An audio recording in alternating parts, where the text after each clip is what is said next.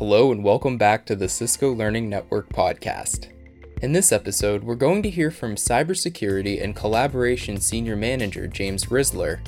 What we're looking at specifically in exam 200-201 is, do you understand the fundamental concepts? Principal Engineer and Author Omar Santos. So what I would like to go today is in a scenario of something that we actually investigated here at Cisco as an attack. And Cybersecurity Product Manager Bhavesh Shah. If you are interested in starting your career in security domain, this is a very good entry point. About how to get your career started in cybersecurity operations. To start us off, Bhavesh provides us with an overview and background on the Cisco Certified Cyber Ops Associate certification. To view the entirety of this webinar, please visit the link in the description of our episode or go to the Cisco Learning Network at www.ciscolearningnetwork.com. Those who are familiar know that Cisco has had a certificate at associate level in cyber ops for last 2+ years. What I want to say here today is that that's going to continue. That certification continues to exist. In fact, we will evolve it and we'll keep it a certification of its own, separate from other certifications that Cisco provides. It does require special skill set, different mindset and aptitude to function as a security operations practitioner. And that's what we propose to focus this program on from training perspective and as well as from testing perspective. So rest assured, this is going to live long and this is going to evolve as we move forward. Really, there is no prerequisite when we talk about Cyber Ops Associate. Pretty much anybody is welcome. If you are interested in starting your career in security domain, this is a very good entry point. Please, by all means, explore the content that we are sharing, not just in this webinar, but the content published on cisco.com. Use the reference material that I share with you towards the end to familiarize yourself. Take advantage of this opportunity to seriously consider starting your career in cyber ops. It would potentially be appealing, especially to recent college graduates with STEM background compared to science background, etc. Also, you may be one of those who work in IT industry for a number of years and now get into security as your next domain for your career progression. This would be a very good starting point for you as well. Some of the typical job positions or titles that you may pursue once you are adequately equipped are listed on the bottom right corner there. In Bhavesh's slide, he lists 4 example job titles: Cybersecurity Analyst, Security Operations Analyst, Incident Responder, and Forensic Analyst. Cybersecurity Analysts, also called Information Security Analysts, plan and carry out security measures to protect a company's computer networks and systems, according to the Bureau of Labor Statistics. A Security Operations Analyst's job is to detect threats, investigate those threats, and respond to them in a timely fashion. Additionally, analysts may have responsibilities that involve implementing security measures as dictated by management. An incident responder, sometimes also referred to as an intrusion analyst or CSIRT engineer, is basically a cyber first responder. The role of an incident responder will involve providing a rapid initial response to any IT security threats, incidents, or cyber attacks on an organization. And a forensic analyst knows how criminals can access systems and what they do with the contents within, so they can play one of 2 roles. First, they can act as an advisor for clients concerned about their security. Second, they can investigate the damage done after a hacker successfully enters a system and find the culprit. A quick acknowledgement of the reality as we see it. You probably can relate to this. If you go through few reports regarding the need for this kind of skill set in the IT market, you will realize that after reading 2, 3, 4 reports, you see a pattern that says the number of positions available in the security operations market far exceeds the number of workers available. Also, these positions usually carry attractive compensation package. So from that point of view, also in your financial and career interest, it's worthwhile exploring this space in earnest. This next slide provides just a data point. Like I said, depending on the reports that you read, you will pretty much see this pattern In Bhavesh's slide, he shows the expected salary averages in different regions of the world. For a detailed review, please visit globalknowledge.com at the link in the description of this episode, or view the entirety of the recording on the Cisco Learning Network. So I'm not necessarily zeroed in on any particular number that is displayed here, but in general, security operations practitioner is an attractive candidate for hiring managers. So with that, I'm going to cover a couple of logistical aspects about the Cisco Certified CyberOps Associate. If you were tuned in to the message that we delivered on February 24th regarding CyberOps, Cyber Operations Certificate, this is all old news to you. I'm just going to quickly touch on one or two aspects here. I want to draw your attention to the fact that we are currently in the process of revising the training course as well as the exam. And we are actually going to go from 2 training courses to 1, and from the current 2 exam to 1 exam. Once again, folks, situation as it pertains to this pandemic is rather fluid. So I will request your patience and support during this time. As we understand it better, the ramifications of the testing centers, etc., we will provide periodic updates. And I'm being very transparent. I'm declaring the plan as it stands today with respect to the dates mentioned here, but please stay tuned and we will provide updates as things evolve. Okay? The CyberOps evolution, I will point out that we are currently in the period between February 24th and May 28th, as you know. Reach out if you have any questions as to how do I get certified, what happens to my current certification, etc. To answer these and other questions, next up is James Risler. James is a cybersecurity and IT industry expert. As a senior manager of security content engineering at Cisco, he's constantly discovering and exploring the latest trends and issues in security, IT, and business. We actually have a previous episode of James providing an overview of the current threatscape. Here, though, he will walk you through updates on the Cisco Certified CyberOps Associate topics for the exam. My name is James Risler. I am a senior security content development manager here at Cisco. My team is responsible for building out this type of training content. So in the next few slides, I'm going to compare and contrast the course with the topics on the exam. More focusing on what we're doing on the course level, because that's where I know the most about, and understanding the specific job role and comparing and contrasting that versus what we did in the old SecFund and SecOps course, which this course is replacing, and so is the exam. Our goal is in this course is to introduce you to the entry level, get you ready to be the first line of defense in a SOC. I saw somebody out there say, can I work remotely in a SOC? Some you can, some you can't. It just depends upon the tools and how they have it configured. Typically, they aren't really crazy about doing this remotely. Again, our goal is to try to get students and candidates prepared to be frontline defense, handle those inbound tickets, be able to quickly assess those tickets, determine if it's something they've seen before based on a playbook, they've seen this before, they've already dealt with it, they know how to deal with it, or whether it's something new that needs to be escalated up to a higher level of the computer security incident response team. So some of the topics in the exam are security concepts. What we're looking at specifically in exam 200-201 is, do you understand the fundamental concepts of knowledge that you would be faced with knowing in a SOC? What does a security analyst do? And we're going to get into specifics of it. You can go get the actual exam blueprint. I would highly recommend that you go get that, download that if you are going to be studying or trying to build some of your skills up in this space because you want to pursue a job in this space. Remember, think of this security analyst as the castle's already been built. Now you're looking to see if somebody has broken into the castle, and you're trying to find that person or individual or packet. So some of the topics we'll cover in CyberOps Associate, we want to identify the challenges with data visibility and detection. Attackers today are very good at obfuscating their attacks. They'll bury them in DNS. They'll bury them in different packets that they know are inbound or outbound. So you have to be very careful to be able to go through and identify things that stand out or may not stand out. You have to go find them. You have to understand the 5-tuple approach. James just mentioned the 5-tuple approach, which refers to a set of 5 different values that comprise a transmission control protocol or internet protocol, TCP or IP connection. It includes a source IP address or port number, destination IP address or port number, and the protocol in use. You have to understand the 5-tuple approach. Know those pieces to be able to isolate a compromised host in a group of logs.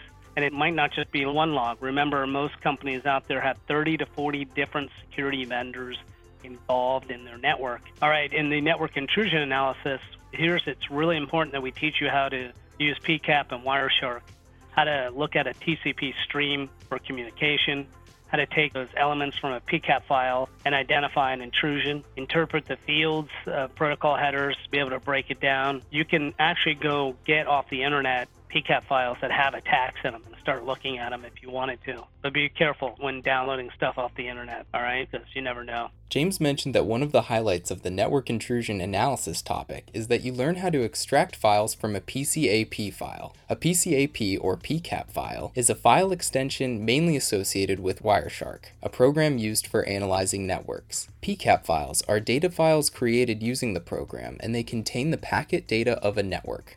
These files are mainly used in analyzing the network characteristics of a certain data. And regular expressions. And when you're talking about gigs of data or terabytes of data, like Cisco gets terabytes of data a day, you have to use regular expressions to comb through your logs or your events. Finally, in the last section, we get into security policies and procedures. The concept here is to teach you about what's in NIST 800-61 or test you on that, and make sure you understand features of the 800-61 standard. I would recommend downloading that and going through that, at least looking at it from a high level. Identify elements used for network profiling, classification of events, and then what are relationships of SOC metrics to scope analysis. How do SOCs measure themselves for success? All right, so in the old SecFund and SecOps, we removed stuff, we updated stuff, and we created new stuff. Why? Because things change and are changing very quickly. So we realized that we had to get a little more targeted in this course. So some of the new things we added was security monitoring, host-based analysis. We really focused on malware interpretation, access control, models for digital assets, and understanding SOC metrics. In the labs that we have in the course are to reinforce the stuff you learn in the course and help prepare you for the exam, but they're not all of that to get you ready for the exam. Some of it you'll have to do some outside research. The blueprint is pretty broad, so it's kind of hard to target in and know where the questions are coming from because we don't even see it. So there's 15 labs in the course. We teach you how to think. We don't want to teach you the tools. So we really focus on using an open share tool called Security Onion. So we walk you through in the first lab on TCP/IP attack and using the foundation of Security Onion to go through that attack. We teach you the hacker methodology, all right, so you can break the attack down. We teach you how to hunt for malicious traffic using events coming in from IDS. But remember, IDS doesn't spot everything. Most of the times you have to go to different tools. We look at suspicious DNS attack. I put up here a note, 91.3% of attacks on the internet today are through DNS. So, make sure you have a good understanding of how DNS records work. You can find more about the topics associated with the CyberOps Associate certification on the Cisco Learning Network. Now we're going to hear from Principal Engineer and author Omar Santos as he walks you through a day in the life of a Security Operations Center analyst. I am part of an incident response team at Cisco. It's the Cisco Product Security Incident Response Team. My team is the one that actually discloses all the vulnerabilities in Cisco products and services, and we investigate and work with many, many different CISR teams and PISR teams across the industry. So as Bhavesh and Jim mentioned, threats will continue to grow, and that's why many organizations are recognizing the increased need in order for us to modernize our cybersecurity operations, and at the end of the day, the Security Operations Center or the SOC, right? Now, the tools in the SOCs are also evolving, but as Jim mentioned, we also focus not so much in the tools because tools come and go and technology come and go. We focus a lot into the methodology.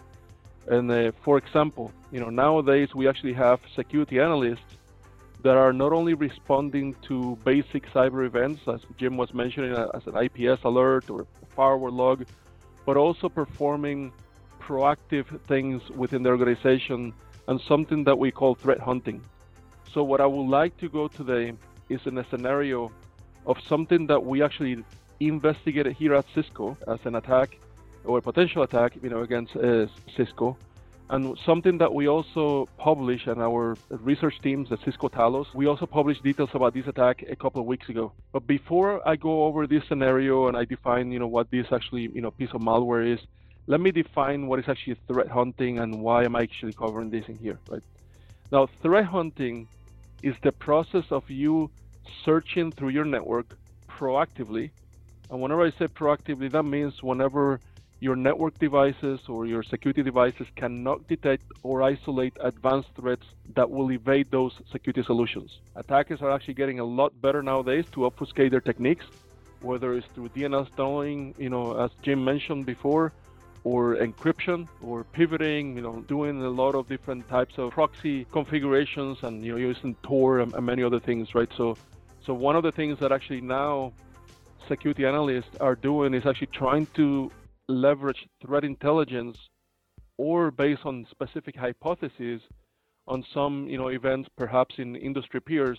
They actually proactively look through the network to detect and isolate these advanced threats, right? Now, one thing that I would like to highlight, and for those of you that were asking through the group chat in here how to get started in cybersecurity operations centers and the SOC, those are in many cases the entry point for many people to actually start a career, right? But these SOCs, they actually come in many sizes, right? Large organizations like we at Cisco or multi-billion-dollar companies, we have an army of people that are part of the SOCs. But in the major, the mainstream, typically you actually don't have that luxury, and you have actually analysts that are performing many different things, right? Responding to common incidents or potential outbreaks, doing threat hunting, and also in some cases even doing some generic or I will say entry-level forensics, right? I'm gonna go walk you through a threat that we saw at Cisco, right? And we saw not only at Cisco but across the industry, and it's a piece of malware that is basically a backdoor, a backdoor that actually has more than 10 variants.